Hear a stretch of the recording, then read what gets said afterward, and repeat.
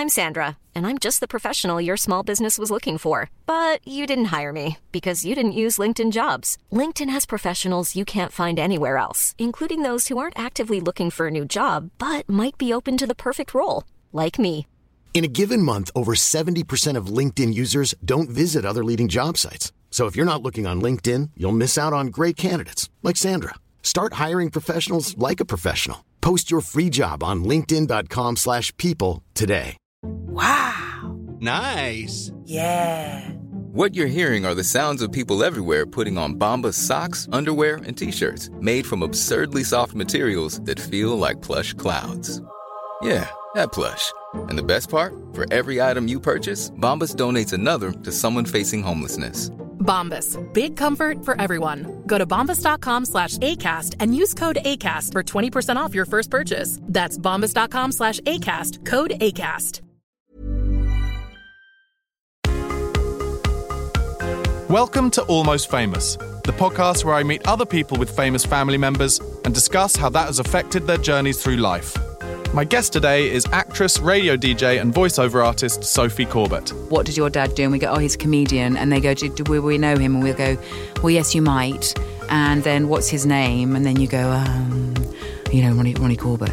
Sophie has been in the entertainment industry since she was a child and has been one of the UK's leading voiceover artists for 23 years, doing adverts for brands as diverse as L'Oreal, Ford and Carte d'Or. My dad used to come and see me at my gigs with his cloth cap on, kind of hiding in the back. Sophie is also a fashion designer and owns a boutique in Brighton, which very relevantly has the name Four Candles. Sophie is the daughter of the late comedian, actor, writer and broadcaster Ronnie Corbett CBE. My dad was an amazing cook as well. He won against Gordon Ramsay 4-1 for his crab linguine. Ronnie came to prominence in 60s satirical comedy show The Frost Report and was best known for his work with comedy partner Ronnie Barker, and their sketch show The Two Ronnies ran for 16 years on BBC One. In later years, Ronnie had a career resurgence, with appearances on Have I Got News For You and Would I Lie To You, and an incredible performance as a hyper-realised version of himself in Ricky Gervais and Stephen Merchant's sitcom Extras. Ricky's asked me to do a sketch about being in a loo taking drugs. And then he said, Moira Stewart's my drug dealer. And Mum said, you got to do it. I mentioned that the name of Sophie's boutique is relevantly called Four Candles because it was named after one of, if not the most famous sketch from The Two Ronnies. So, hello, Sophie. Hello. I'm not even going to pretend that I didn't read that entire intro out and it took 5 different goes. But that's because your dad has done so much stuff. Would he have been happy with that intro, do you think? I think he'd have been very happy. I think he might have told you to slow down a little bit. Yeah. Well, you were fast. There are professionals. I think the speed comes from the fact there's just too much stuff, and I was unwilling to edit. It's not. Yes, it's cool. Hello. How are you? I'm good, thank you. And in terms of your own intro, is there anything I missed out? No, I think that's absolutely fine. You're happy with that? I'm not going to make you do it again, am I? No. I mean, this is just bullying now. You're giving me the speed. You're telling me what your dad would have said. No, sorry, you did ask. And he would have said that's brilliant, but you were going fast. And you'll hear that back and go, wow, that was good and quick. More likely I'll hear it back and redo it, I think, and then it'll be the slowest thing and everyone will be saying, oh, what is she talking about? I mentioned your boutique, Four Candles. Tell us a little bit about that for anyone who's not been. Yes, so Four Candles. The nicest thing someone said was they said, it's like a tiny Liberties, which I thought, I'll take that. But we actually, we had it for 5 years in a beautiful off the beaten track building in Brighton.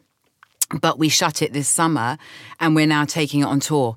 So we do pop-up, which we're finding is working much better for us because of me doing voiceovers and radio and my business partner works 3 days with Brian Eno. It just means that we've got a bit of freedom to then do pop-up when we feel like it and go where people want to spend money rather than sit there waiting.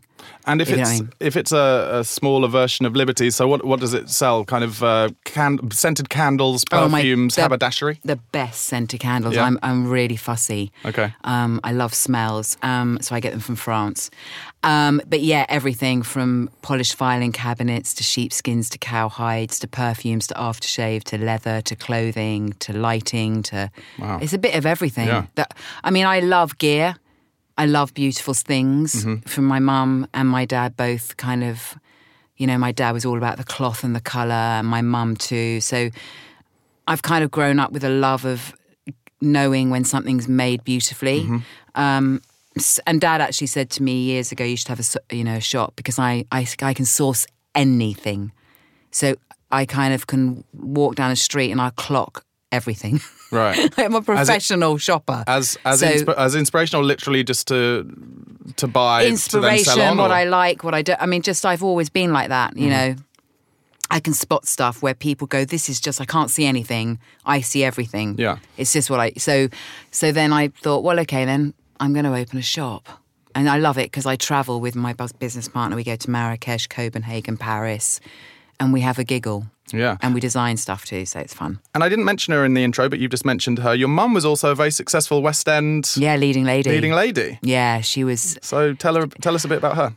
So Mum and Dad met in Danny LaRue's club, and back in the day. And my mum was a leading lady, and so she was leading lady for Tommy Trinder, Max Wall, The Crazy Gang.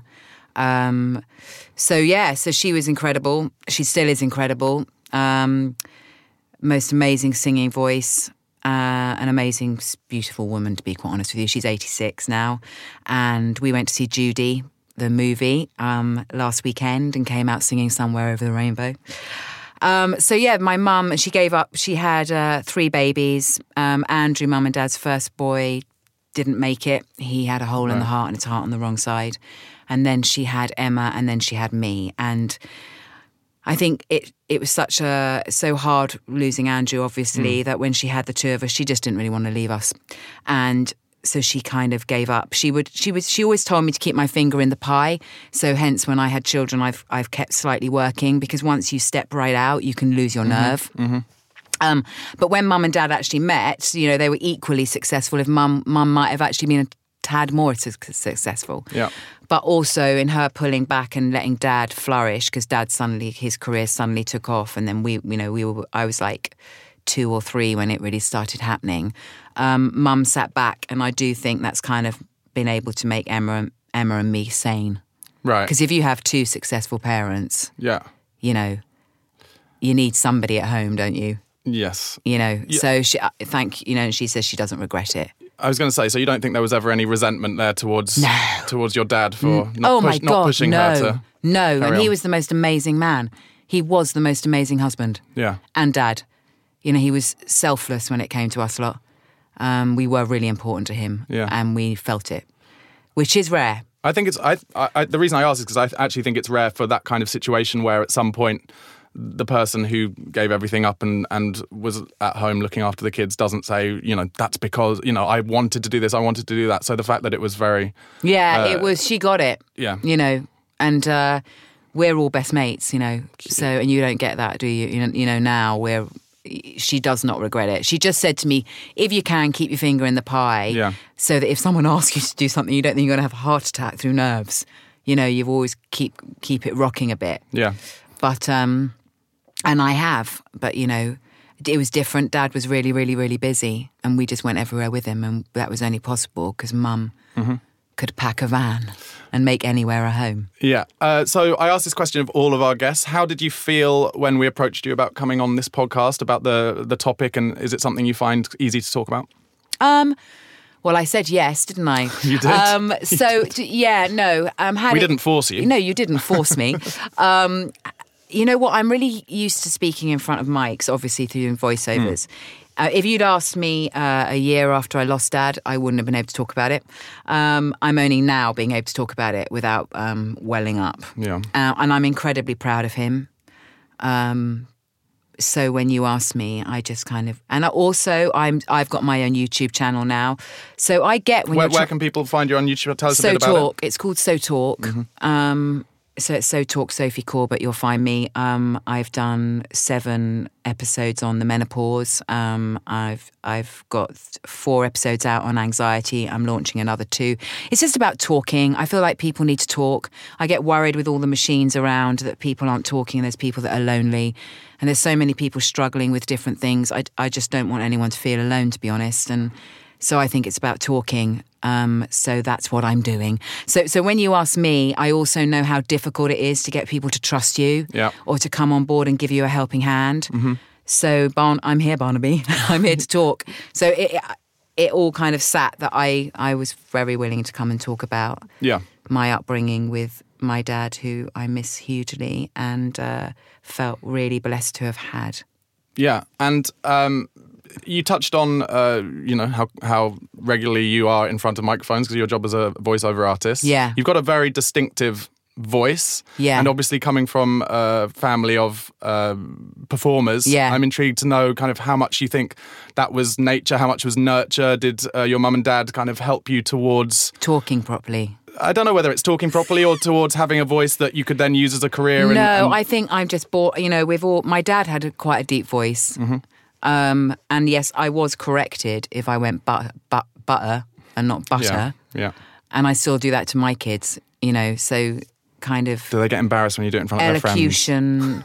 Because my mum did that. Well, kind of, but you know what? I love my kids' friends really dearly, and I used to say, they can come and stay the night and I'll cook them dinner and I'll drop you to parties and I'll pick you up. But if you're doing something wrong, I'll correct you too. So that, I won't, they might roll their eyes, but... I assume they never Not did. when they get out of adolescence, they get it. Yeah. Dylan, Yeah. who's 22 now. Yeah, and I assume they never did anything more wrong than dropping a consonant here or there. So it And wasn't, that's not that so big it a wasn't deal, is problem. it? Of course it's not. I think it's fair to say that you're our first guest whose famous family member could be described as a national treasure. Oh. And I wondered what it was like growing up with a dad who basically everybody adored so much, and Yeah. almost as much as you, probably. If that's possible. Well, yeah, no, Probably not. yeah, no, probably not. But it was fine. It's all I knew. So people would say, "Oh, what's it like having a dad as Ronnie Corbett?" We used to keep it really private, to be honest. Dad was also a really private man, so not everybody knew. But when people did find out, they'd say, "Oh, what's it like?" And I'd say, "Well, what's it like? What's your dad do? What's it like having a dad that's an accountant?" Yeah. He was my dad. So it was an amazing, lucky, privileged upbringing, I'm sure, because we didn't go without. Dad was really, really tight on us not being flash or ever wanting us to be that. So we were never that. It was always watched and judged, what we could have and what we couldn't have. But we were really frustrating lucky. sometimes as a kid at all? No, I felt really blessed, to be honest, because I didn't go without. So what would they say? No, I just didn't know any other way. I mean, as I grew up and left home, I could see then that I had to queue for stuff. Didn't like that. Right. No, do you know what I mean? And so I had been used to a certain... Because you'd be able to get into anything because... Yeah, we didn't queue. I hate queuing. I don't love anyone enough to queue. I've decided. I hate queuing, but I'm now wondering whether there's something deep in my upbringing, like maybe I got into places and didn't realise why I was getting in so quickly. Maybe you did. You know what I mean? So you just go. You don't. I don't like queuing. Yeah. So what was the question again? Finally, I've gone off. It's all right. No. It was. It started with what was it like growing up with a national treasure as a father, basically. It was really lucky. I mean, as he got old, when he got older and a bit poorly, I got quite possessive then. And I said to him, you need to not do something. Everybody wanted him. Yeah. Or a bit of him. And I was like, no, now get really selfish because we want you. Yeah, that's quite a common theme amongst some of our guests, actually, is that they've never had resentment towards their famous family member, but sometimes they've had some slight issues with they haven't felt that they've got had enough time with them because they felt they've had to give time to so many other people as well. I mean, we were really lucky. We are lucky. I mean, sometimes our house would be like The Sopranos. I mean, we don't keep what we feel in. We say it. Yeah. So in that way, we were really lucky to be able to say, no. You're not going. Please don't go there. Hang with me. Do you know what I mean? And Dad got it. But that's the only time I've ever felt when I could feel Dad was getting older. And then I could feel he wasn't feeling 100%. Yeah.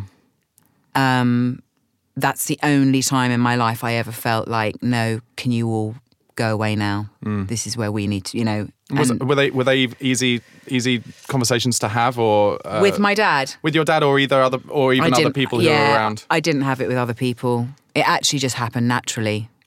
If you know what I mean. He suddenly thought, I've done my bit of gallivanting, or Yeah. he was tired. He was tired. of performing for other people or being there for other people rather than those closest to him. Yeah, that's when he became poorly. Yeah. You know, he didn't feel 100% before they diagnosed him with motor neurons, so he became poorly. So that all kind of happened at the same time, but that's the only time in my life I have ever felt possessive about him. Yeah. Because other than that, we'd kind of be, if, you know, back in the day, we'd be going out with him. And as you say, he was adored. So all you got was people going, "Hi, Ronnie." You know, it was nothing, it was always positive. Yeah. So it was it always felt very up and buoyant. So you can't really be cross with that, can you? No. And particularly then as a child, I'm interested to know, because that, I think to most people, that's quite an abnormal thought, the idea that you'd be out with your dad and people are stopping you all the time. Do you remember how it felt?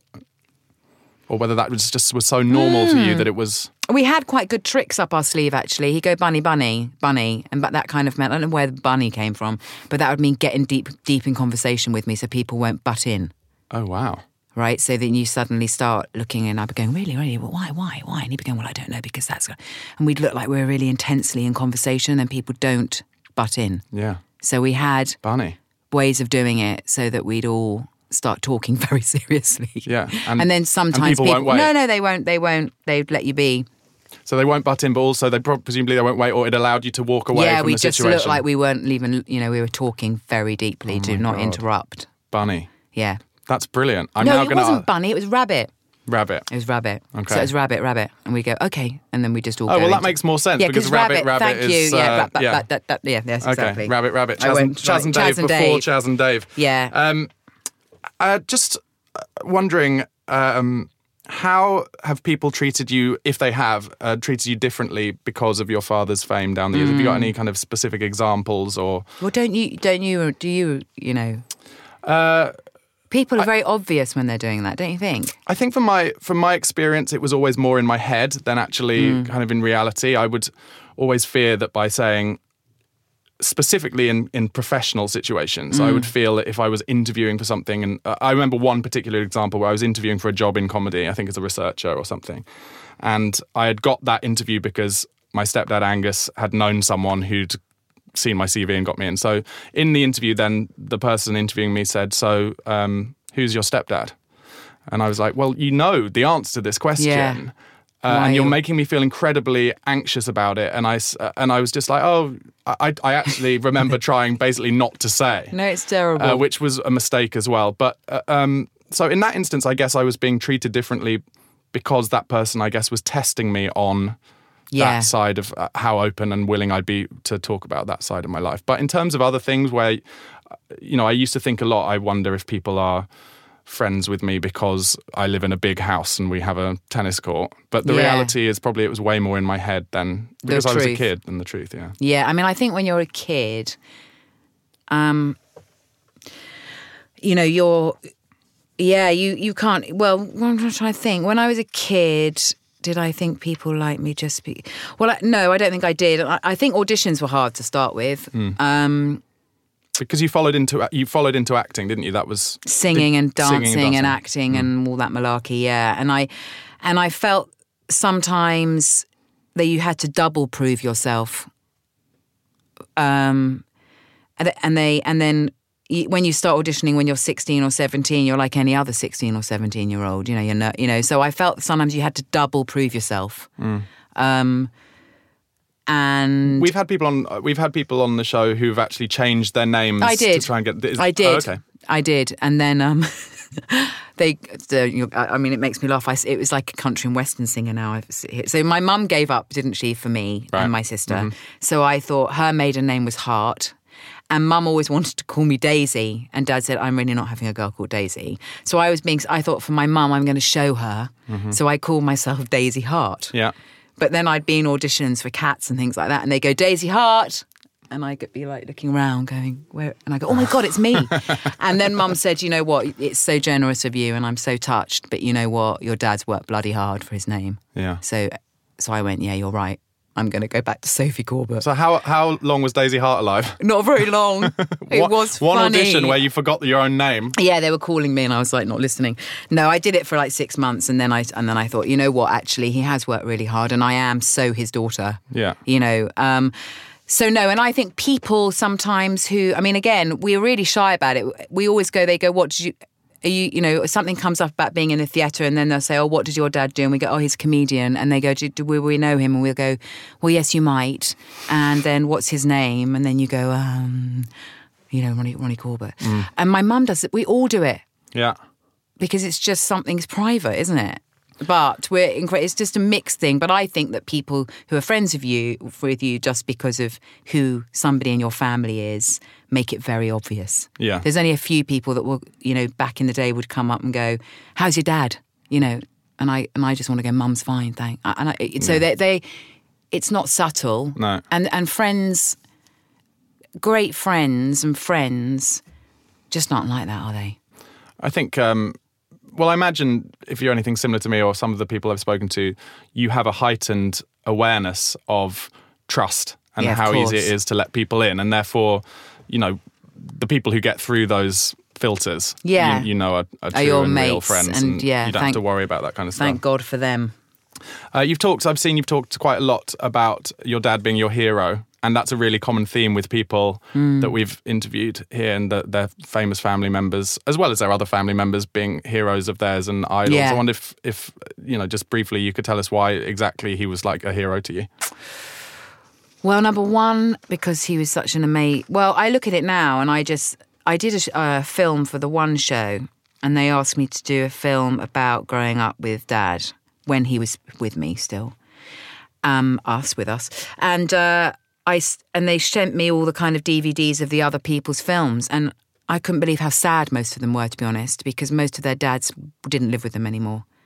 It is really rare to have, number one, somebody who's so successful in the business, still with the wife they were with for 60 years, still being, you know, making all the bread we ate. You know, he baked all the bread in the house. You know, I just look at it and I just think he was my hero, because to work that hard, be that successful, but we've still felt that he was totally in our lives, is a pretty remarkable man, to be honest. Yeah. So yeah, he is my hero for so many different ways. I mean, that's, you know, take away the show business element, and that's just not very many men at all. It really isn't. It's a really incredible role model. It's an incredible role model. And my kids, you know, look, I mean, my youngest said, who's 14, and he said, you know what? You know, the thing about Papa was he gave 100% to everything he did. So if he was being funny, he'd be funny 100%. If he was being a dad, he'd be 100% a dad. And if he was being a papa, he'd be 100% a papa. And that's what he was like. Yeah. So you know, I sit here and I go, Goosey, and this is when I could well up. And that's the hole that's been left, you know, because, yeah, he was my hero for that reason. Because now I'm, you know, the age I am, and I see friends of mine that are married or not married or divorced or something. You know, I just think, lucky. Just, you know, as a man on the flip side, I'd say also on behalf of your children and his grandchildren, that's quite something to live up to as a man. It's quite something to have to aspire to. It really is. And be, you know, being a kid, you've had it. It is something to live up to, because all we ever want is for our kids or me to fit. I wanted my dad to be proud of me. You know, you the same. We're all the same. All we want is for our adult people in our life to go, well done. Yeah. I'm really, really proud of you. And actually, I tell my kids that all the time. Because in life also, it's not about, I mean, it's amazing if you become successful, but it's talent, it's timing, it's luck, it's all those things. And I'm sure you know now it's not about that. It's about being a decent human being, actually, is the best thing you can possibly be. And then hopefully earn a buck, because it makes your life a bit easier. Yeah. But yes, it is difficult to live in those footsteps, but... You'd rather it be that way than not have anyone to aspire look up to. Yeah, most probably. But yeah, just the main part of it to me that's incredible, and you've touched on it, is that he had so many opportunities to use work or his success or busyness or anything as an excuse to not be present, but to see how important his presence was in his, you know, to his relationship to his children is huge. Huge, yeah. He once said to me, "You've got to be selfish in life, Soph, but you've got to take your family with you." Yeah, otherwise don't choose to have a family. Even lots of my friends who have have made decisions to have families and then trying to use excuses not to see them. It makes me so cross because you don't understand what you're doing to the kids. You know, not being there for your kids. You know, it's a huge responsibility. Yeah. We'll all get it wrong somewhere along the line. You know, I'm sure I make mistakes, but I get really upset when I see that in life. And you know, they are children. They're just incredible, and they need the attention that. But I was very lucky. Yeah. The good news is that podcasts about parenting are incredibly popular right now. So the fact that we've just talked about parenting when I was working an ad company recently, brands were coming to us saying, look, parenting podcasts are the most popular podcasts at the moment. We need to do them. Let's start one. So let's put front and centre how much we talked to Sophie Corbett about our views on parenting. Just to go back to what it was like for you as a kid a little bit, I saw you talk about some memories about what it was like when the Two Ronnies was at its peak. Were you about 13 when it started or when it was on? Yeah, I saw you talk about that sometime. Yeah, no, we used to go and watch it in the studio with our cushions because the seats were so uncomfortable. And I was a kid, so I was little. I wouldn't go when I was little. I always wanted to. Yeah, I never wanted to be left behind. I was actually talking this morning. I was once in the car, and this is so funny. They were going out somewhere with my dad's younger sister, Maggie. I can't remember, somewhere. She was from Florida. She lived in Florida. They were going out. I got myself in my party dress and my paint and shoes on the wrong feet, I think. And I had a handbag with a tissue in it, and I'd done my hair myself. And I was about 4.5, and I was sitting in the back of the car. I never really wanted to be left behind. That's the hardest bit I found, actually, when they were filming at night and I was too little to go. But yeah, we used to go to studios, but I can't really remember what age. It was probably from 11. Yeah. Hey, I'm Ryan Reynolds. Recently, I asked Mint Mobile's legal team if big wireless companies are allowed to raise prices due to inflation. They said yes. And then when I asked if raising prices technically violates those onerous 2-year contracts, they said, "What the f*** are you talking about, you insane Hollywood ass?" So to recap, we're cutting the price of Mint Unlimited from $30 a month to just $15 a month. Give it a try at mintmobile.com/switch. $45 up front for 3 months plus taxes and fees. Promo rate for new customers for limited time. Unlimited more than 40 gigabytes per month. Slows full terms at mintmobile.com.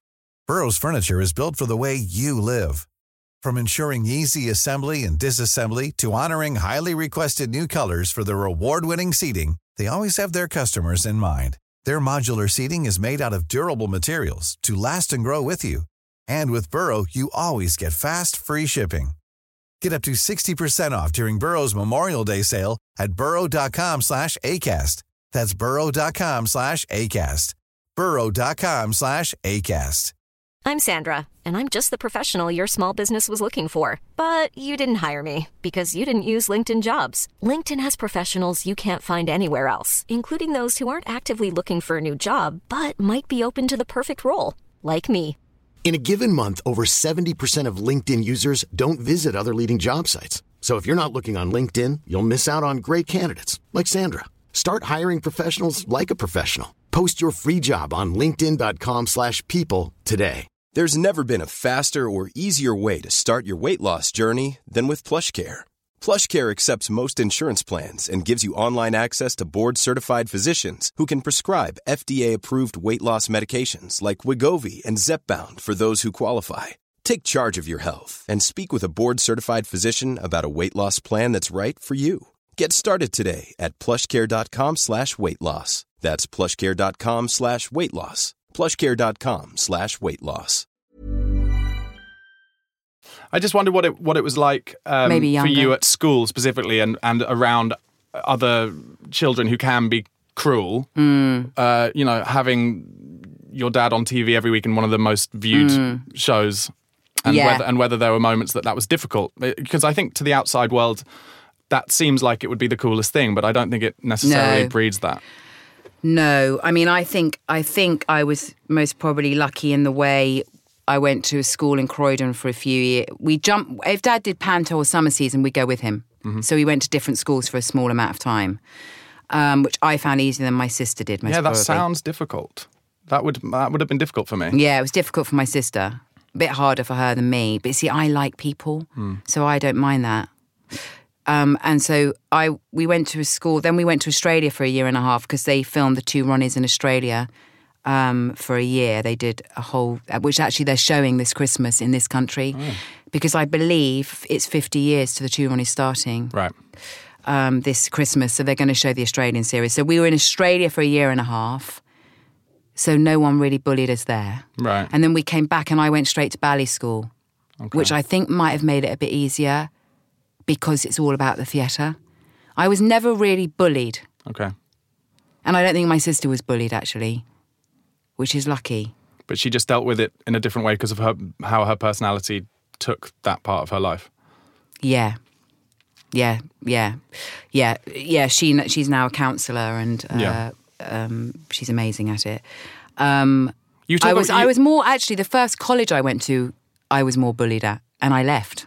Okay. About because of that side of your life? I felt it, yeah. I felt I was being punished before they knew who I was. And actually, because I'd been brought up to be humble, and my dad was really grounded. His Scots roots never left, and we've all got those. So I was, and it's all about being kind. So I went in, and they wanted to slap me down. Yeah. But they hadn't realised I actually didn't need slapping down. I wasn't there. So they actually made me never want to ever hit the stage ever again. And what age were you about when that happened? Like 15, 17. 16? Right. And do you think that was bitterness and envy and jealousy from them? Well, when you... I don't know, it really shocked me because I'd been at ballet school for like 7 years and had never had any of it. We were like a family. And it was that tough kind of love. It was so tough that it was horrific. And I've never, ever... I felt like thinking, who are you getting me ready for? Because choreographers, directors, I've never met anybody who treated me anything like that, in the business. So that was a terrible experience. And I left after a year and joined a rock band as a singer, which was my kind of rebelliousness to go, they really knocked my confidence. Yeah. And it took me 3-4 years to get it back. What was your band called? The first band was called The Chase and my second one was called Oceana. We were on Young, Gifted and Broke. And I love my band days. In fact, we're going back into the studio. You're reforming?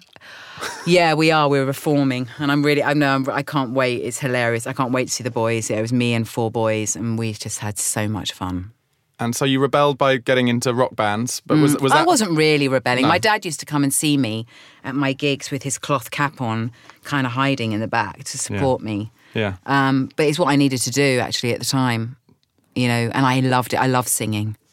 I think singing is a great therapy. Yeah, absolutely. And so as we kind of touched on, you got into the show business, performing, entertaining, singing, etc. Do you think that's something that you would have done anyway? Like, do you think you would, that whether you had, celebrity parents, performing parents anyway, or was it something because you idolised your father that happened to you? It was a chosen path because of what you saw? No idea. I don't know. I mean, my mum is I'm surrounded by it. Yeah. I'm surrounded by it. So I really couldn't tell you. It's all I ever wanted to do. It's all I felt comfortable. I think it's what I know, isn't it? Sitting in TV studios is kind of made me feel comfortable. Yeah. But my sister's the opposite. She hates having her photograph taken. You never see Emma anywhere. She always goes, go and speak for me. Go and speak for me. And I'm like, okay. Yeah. So she's not comfortable in it. Where I am comfortable. It can go either way. It's interesting. Are you the older sister? No, I'm younger. Okay. I'm the youngest. Yeah. See, that seems interesting to me naturally because you also then had someone to aspire to, your sister who's older than you, who had completely railed against that side of things. But I look at her now, I've actually started doing a course on counselling. I'm doing a counselling course. I'm going back to school, not to be for me to be a counsellor, but because I think when I interview people and I talk, the more knowledge I've got and the better language around subjects, the better. But that's because I watch my sister do amazing work. Yeah. So I do I do look up to her. I've seen your dad written about as a perfectionist, termed professionally. Is that something that's rubbed off on you? Yeah. Yeah. How does that manifest itself? Just quite strict with ourselves, most probably. And if I'm doing something like you've got it all prepared, typed out there, I would have the same thing done. It's all in my head. What are you darling, saying? sorry. It's all off the cuff. No, but that is, you are speaking to me and not really looking at it, but just knowing it's there is preparation. Mm-hmm. And I'm all about the preparation. Dad would prepare, and then just let it go. And that's what I do. That's what makes me feel comfortable. I can't do something unless I've prepared. I think that, I think that's the only way you can ever, if you're not confident that you've got everything prepared, then I don't see how you can even know it's impossible to even ad lib or think off the cuff because you're so anxious about what you haven't prepared. Exactly. Yeah. So that's exactly, you can relax and think, right, I've got what I need, bring it on. You know, so yes, I am my dad's daughter in that way. And I loved, it's like if you're going to cook a meal, cook it properly. My dad was my mum was an amazing cook, but my dad was an amazing cook as well. He won against Gordon Ramsay 4-1 for his crab linguine. So wait, tell us all about that. Yeah, so it was a television program when you had to go up against Gordon Ramsay. Really? And I need to dig this out. And then there was judges that would taste it and go, "That's a better one. That's a better." And my dad stormed it. Really? But he was an amazing cook. I mean, finesse, and so it's how things look, and it's like if you're going to have a glass of wine, have a nice one and have one. Do you know what I mean? If you're going to make a beautiful dinner, fresh, not too complicated. He taught us to love simplicity and care about it.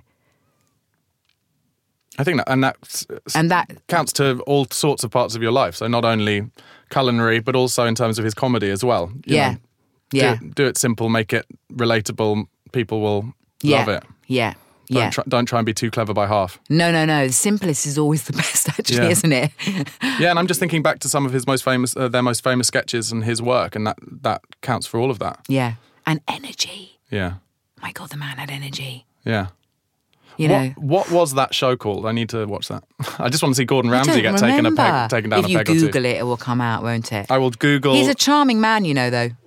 Mr. Gordon Ramsay, yeah. Oh, I don't doubt it. I do not doubt it. It's all you need for the camera, isn't it? You need persona in a kitchen as much as you need persona on a stage. I couldn't work in a kitchen. I'd be in tears in 2 seconds. Yeah. I do not like being told off. No. Oh, I'd hate it. Yeah. They shout, don't they?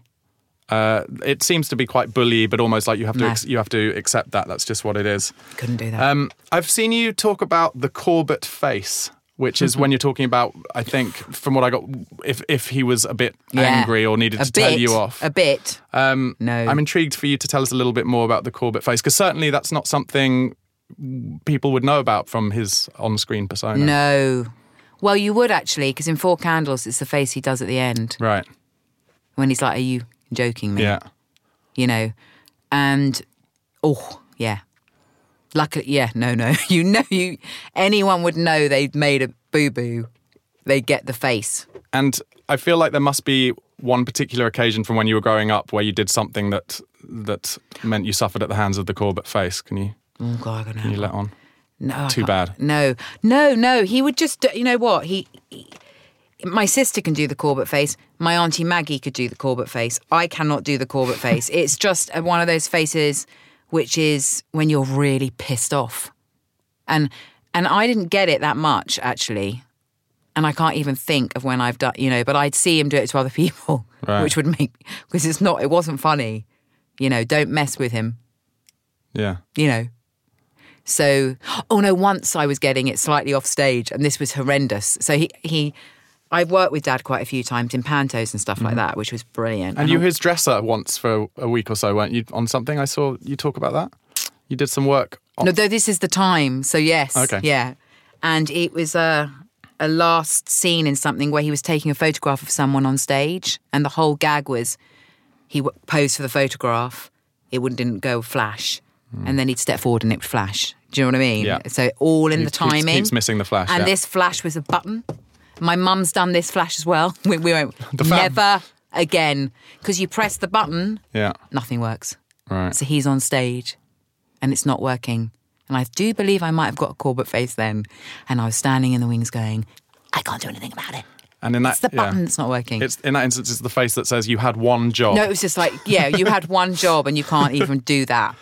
No, but so it was, certain things that would, wind Dad up. He hated people carriers. Don't pick him up in things that they go, no, I'm not getting in that. Right. You might get the call at face. What was his particular dislike of people carriers? Well, you don't want to turn up in a people carrier, do you? And your dad, he thought they were clunky looking. Right. So not right. About the he was very classy. He liked certain things, and he was just like. He also didn't like stand-up comedians when they wore ripped jeans and t-shirts. Right, just he wanted people to make an effort for certain stuff. That's what he was all about. Yeah. He'd say to me, "Don't sit down in what you're wearing on stage, and for God's sake, don't even dream of wearing it in the car." Yeah. On the way there, do you know what I mean? That was him. That was his. That feels quite generational. That feels like quite coming from a different generation of performers. And he'd say to comedians that because he was the hugest support of up and coming talent. Hence, Rob Brydon and Harry Hill and David Walliams all adored my dad because he'd be sitting at Edinburgh Festival watching them when they did their first show. Yeah. And support them, but he'd also say, could you not find an iron before the show? Because to him, he thought it was important. Yeah. So people carriers he didn't like. God, I know that if your dad had been watching me do stand-up and the feedback he gave me at the end was, could you not get an iron? I'd be so ecstatic that I'd think, he didn't. Oh, he'd also tell you how brilliant you were first, and then he'd say, could you not find an iron? No, but I mean, if that was the negative feedback, then I'd be absolutely ecstatic. It's a good point about Rob Brydon, because Rob Brydon is... he's clearly, your dad is clearly his hero. Like he talks about your dad and as I've seen him with your dad on stuff. He was really close to Dad and Dad was really close to him. That's lovely. Yeah. It's really great. The same with... And Harry Hill, same, It's so great when comedians and performers cross those generational divides and you get the love from... It's the same with what happened with Bob Bunkhouse towards the end before he died. Just so many younger comedians coming up the generations saying, wow, he was a genius. Whereas only, with Bob Monkhouse, he went through a lull of doing game shows and everyone was like, oh, he sold out. But people realised by the end what a complete genius he was. Just so nice to see that stand-up. He was very clever stand-up too. Amazing. Some people's stand-up doesn't come across so well on TV, you know what I mean? And then you see them and you just can't breathe through laughing, It can cross over and it cannot sometimes. No, I just think it just shows that when people are funny and geniuses, it doesn't matter what age they are. No. It doesn't matter what stuff they've done. It just matters that they've got the genes, Yeah, it's the truth. And it is about, he was passionate about supporting young talent. And again, as you say, it kept, he did some amazing sketches. When he did the extra sketch, oh my gosh, it was so funny. And he came home to Mum and said, they've asked, Ricky's asked me to do a sketch about being in a loo taking drugs. And Mum went, well, you can't do that because you've never done anything like that. Dad's always been clean. Two runners were always clean. And then he said, Moira Stewart's my drug dealer. And Mum said, you've got to do it. You've got to do it. It was funny. Can you remember the line? Because I think it's something along the lines of just a little bit to blow away the cobwebs or something. Yeah, something cocaine. like. I mean, he's so good at looking guilty. He was the best at looking like he was in trouble. And it was so funny. And likewise, when he worked with Ben Elton, so he'd worked quite a lot with Ben Elton on, I think, Ben Elton's series. He did The Chair, or I can't remember something. And my mum and dad really started swearing because he swears a lot. Yeah, Ben does, yeah. Yes. So they come home and they were like, fuck this, fuck that. And I was like, oh my God, I'm not sure about this Ben Elton's rubbing off of your language. But I can remember it vividly. It was so funny. That's like a very strong, some, when you spend time with people who have different accents, you start to pick up on their accent. But I've never known it where you just start swearing. Oh, yeah. Because he just kind of swore, in a relaxed manner. So they started doing it. And I was like, oh my God. That's brilliant. We've asked a lot of our guests about their relationship and memories of growing up with the press intrusion, stuff like that, and a lot of people having lies told in the press about their family or about themselves directly. I just wondered. I was always brought up. Good question, by the way. Thank you. I was always brought up to be cagey with the press. Don't answer anything. Luckily, Dad didn't really he was so kind of liked and also led such a kind of crisp life in his personal life, thank God. So they didn't really have a lot to pick on him about or find out. Yeah. But saying that, there has been a couple of times when I really wanted to go into the newspapers with a baseball bat because they'd pick on my sister when she wasn't well. Right. And Danny LaRue, they did a really awful, when he lost all his fortune, and he was our godfather, and there's certain real people, and you think you're really going to print that, and so it really didn't happen often, but when it does happen, it's very upsetting. Because what you said about your dad being, clean cut, having a life of which they couldn't really find much to. I couldn't really dig and find much out about him. That kind of makes it especially surprising to me that they'd find and follow a story about your sister who has no desire to be in public eye and isn't in the public eye at all. That seems even more appalling than most of the stories I've heard about. Yeah, and appalling. And she was at that time, and she's now learned to live with it. But she was suffering with depression, and yeah, I really wanted to go and smash an office up. What stopped you? Because I get very protective. What like stopped, you would. I mean, what stopped you from actually maybe not smashing them up, but so you had that conversation? Yes. I mean, I've never smashed anything up. I mean, the biggest thing I've done is thrown an Anthropology mug across the room. But I mean, I really was angry because they were hurting my sister, who was already hurting. Yeah. And my dad and Ronnie B, actually it was Ronnie B, always said, do not rise. Yeah. Do you know what I mean? Do not rise. The moment you rise, you're making it bigger because tomorrow it'll be fish and chip paper. And he used to say that. And so then Dad said that. And then I sat there and went, okay. And I speak, all kind of wide and like a gangster. I'm sure I wouldn't have gone in with a baseball bat, but I was really cross because it was all crap. And if you rise to it, it gives them permission to keep writing well, as well. Well, it does, doesn't it? So you're always best. It might really hurt is to go, That's awful. light a fire and put the newspaper on it. And you mentioned Ronnie Barker there. So what was your relationship with him growing up? How much was he around the family home and, Oh, a lot. I mean, not so much in the family home because he lived the other side of London. So he was more Chipping Norton and we were more Addington near Croydon. So you couldn't have had more opposite. Right. But was that on purpose, do you think? No, not on purpose. I think that's just where they grew up and where they landed. Yeah. They kind of... When I was born, Mum and Dad lived in Crystal Palace, so they were south and he was always north. They adored each other.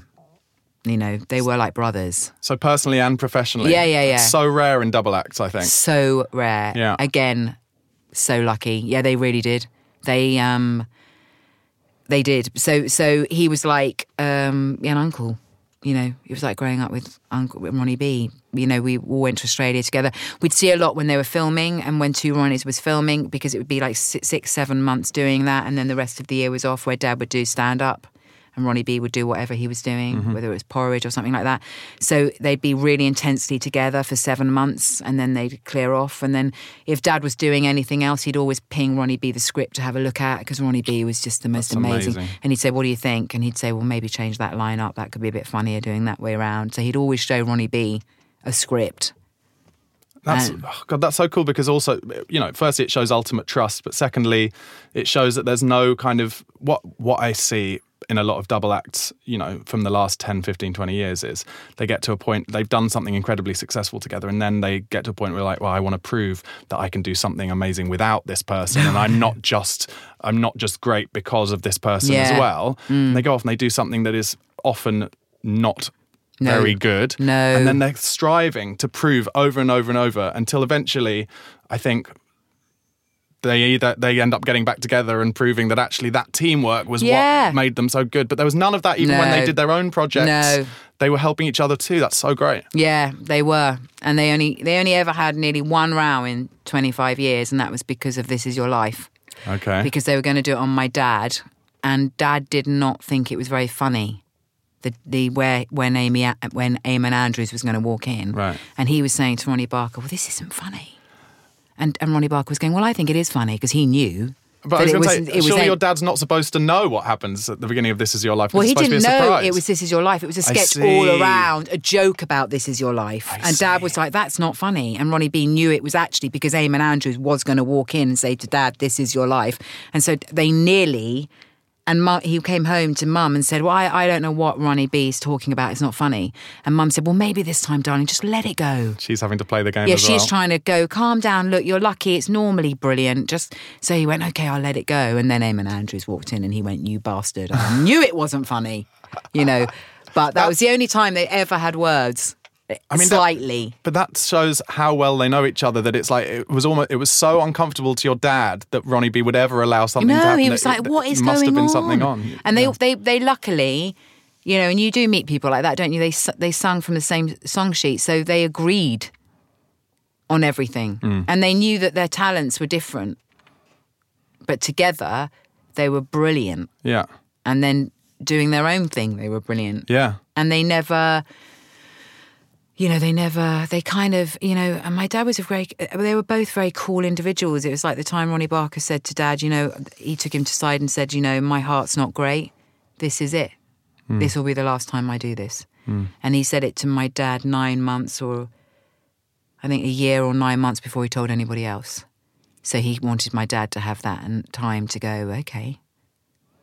And Dad just went, okay, He was the chicest man, even to the day when he got poorly. He was accepting of anything that was thrown at him. So his acceptance, he didn't know about argue stuff. He just kind of swallow it down. You know what I mean? He'd just go, okay, and he did that when, some people, they might find that very difficult with your partner, but Ronnie B's health was failing and they said, you're either going to have to, you have to take a step back and not give 100%. Well, you can't do this business and not be 100% in, can you? But Dad was also an incredibly accepting individual. Yeah, it sounds like he took that information in exactly the way he knew that Ronnie would want him to deal with it. Yeah, yeah. So that's incredibly respectful as well, because also a lot of people, when they find out, they find out other people's very personal business, can take it in a selfish way and make it all about them. Yeah, and he never did. Amazing. No, he was quite amazing. Yeah. You've touched upon how your dad died and motor neuron disease, and from what I've seen a little bit, it seems to me like you want to use what you've learned from that to try and help other people. Yeah. Just wanted to give you a forum in case you want to talk about to talk a little bit about that.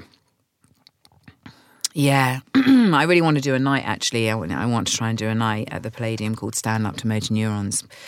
Wow. Well, that was a huge lesson, watching someone you adore be so poorly for so many different reasons. But again, it just shows you that we're really not in control of anything, are we? And that's frightening, can be frightening. But again, he was so accepting. I was with him. We all, it was horrendous, and horrendous to watch, and horrendous for him. But he never rowed it. And I remember sitting in the bathroom with him a week before we lost him, and just saying, "You're still teaching me. You are the chicest human being I will ever know, because you're sitting there and you're having a nightmare, and you're just accepting." And actually, that's a great lesson to everybody, And motor neurons losing anybody is really tough. It was really tough. But we were really blessed, and we are really blessed that we were all really close, and we were all there, and we took turns in doing night shifts, and it was terrible, and it was terrible for him. But we were at least able to show him how much we really cared. Yeah. You know what I mean? We could show him we loved him beyond, and he felt it, and we were all there, and so yeah. That sounds like, to me, based on what you've told me about him, then the natural response that he would get from his family based on how he's brought you all up to be. Yes. And how important family and love and being there for each other when things aren't great. Yeah. Just as well as it is when they are great. Exactly. it's an it made me grow up all over again, you know. And it's really hard losing someone you love. It is really hard, and we're all going to have to go through it. Yeah. But somebody said to me, grief is the price you pay for love, and I think that really helps. Mm-hmm. And what can we do to help you get this Stand Up for Motor Neuroses going? I've run lots of gigs before. We need to email. How much? I know. I need to speak to Lord. I need to speak to Lord Webber first, don't I? I think that would be a good start. I think he could probably help. Yeah, about the venue, because to me it really makes sense. Mum goes to me, "Oh, Sophie, is it not a bit big?" And I'm like, "But we've got to go big." And also the Palladium is my dad. It has to be the Palladium. It does, doesn't it? Absolutely. And then I have to go. It's the first time I've said it to a microphone. So I actually sat here and I thought, shall I say it? And I think it would, because I want to raise money for motor neurons, because again, people don't, it's motor neuron actually. Mum always corrects me. I'm dyslexic and I say things wrong all the time. It's motor neuron. Because all you ever think of is Stephen Hawkins, isn't it? And you know what I mean? And that's all I thought of. But they were amazing, and the NHS were amazing in their support. So I really would like to one-off earn a chunk of money to go and help people, because Dad actually was really late in life to get it. Some people get it in their 40s with children and family and the support that comes in. So again, it would be really good to do. It would be great for, I think... And cathartic. I would find it cathartic. But also amazing for awareness. And I think naturally, like you said, the Palladium is forever linked with your dad. And that's where the story is in terms of PR as well. So, you know, because they want to hang things on things. So, you know, it's organised curated by his family. Yeah.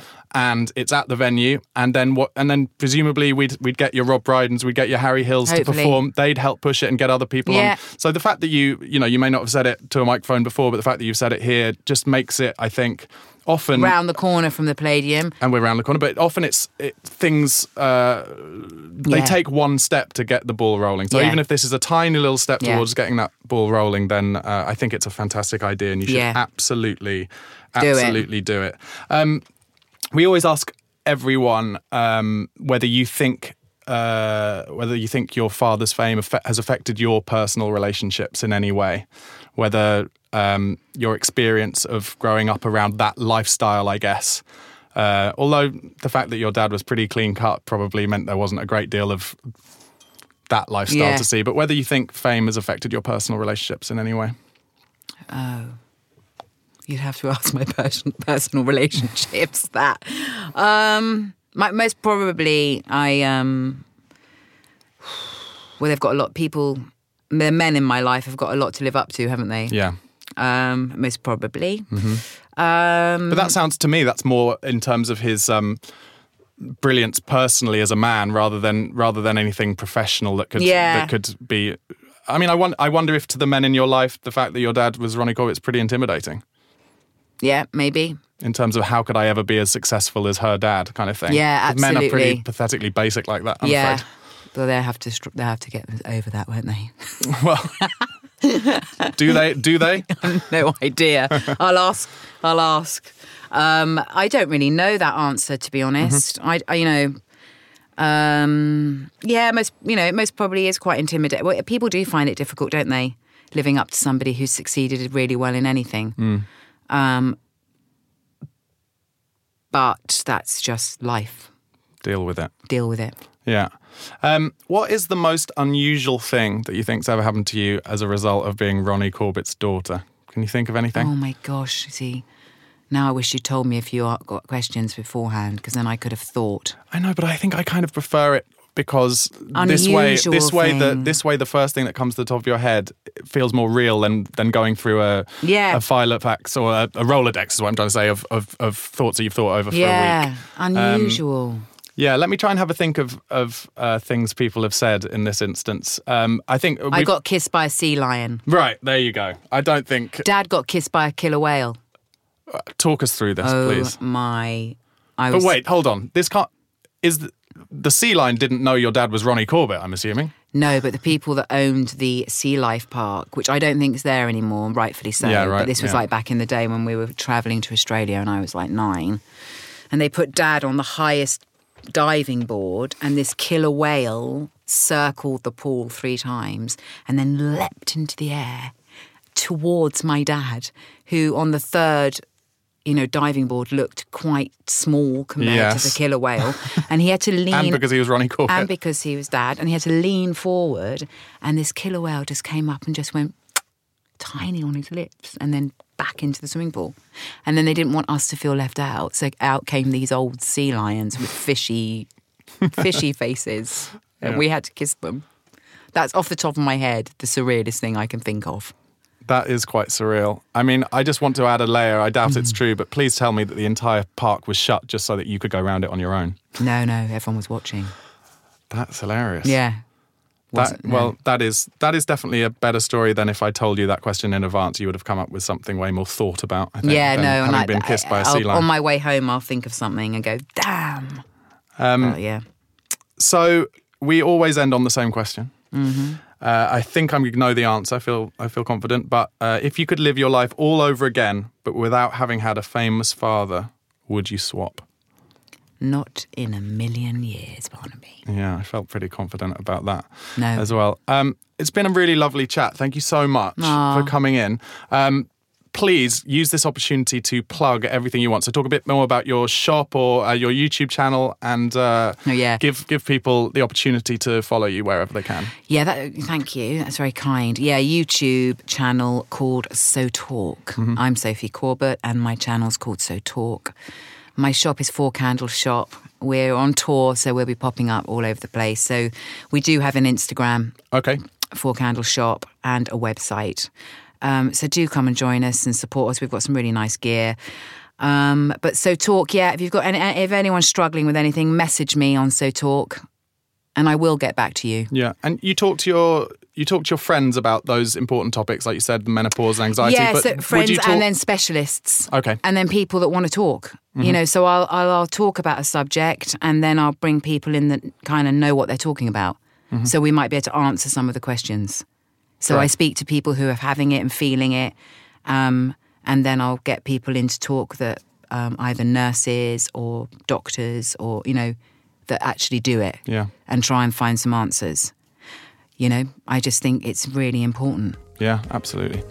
Well, thank you so much again for coming on, guys. Make sure you press the subscribe button to the Almost Famous podcast and drop us a comment and tune in for the next episode. Thanks so much.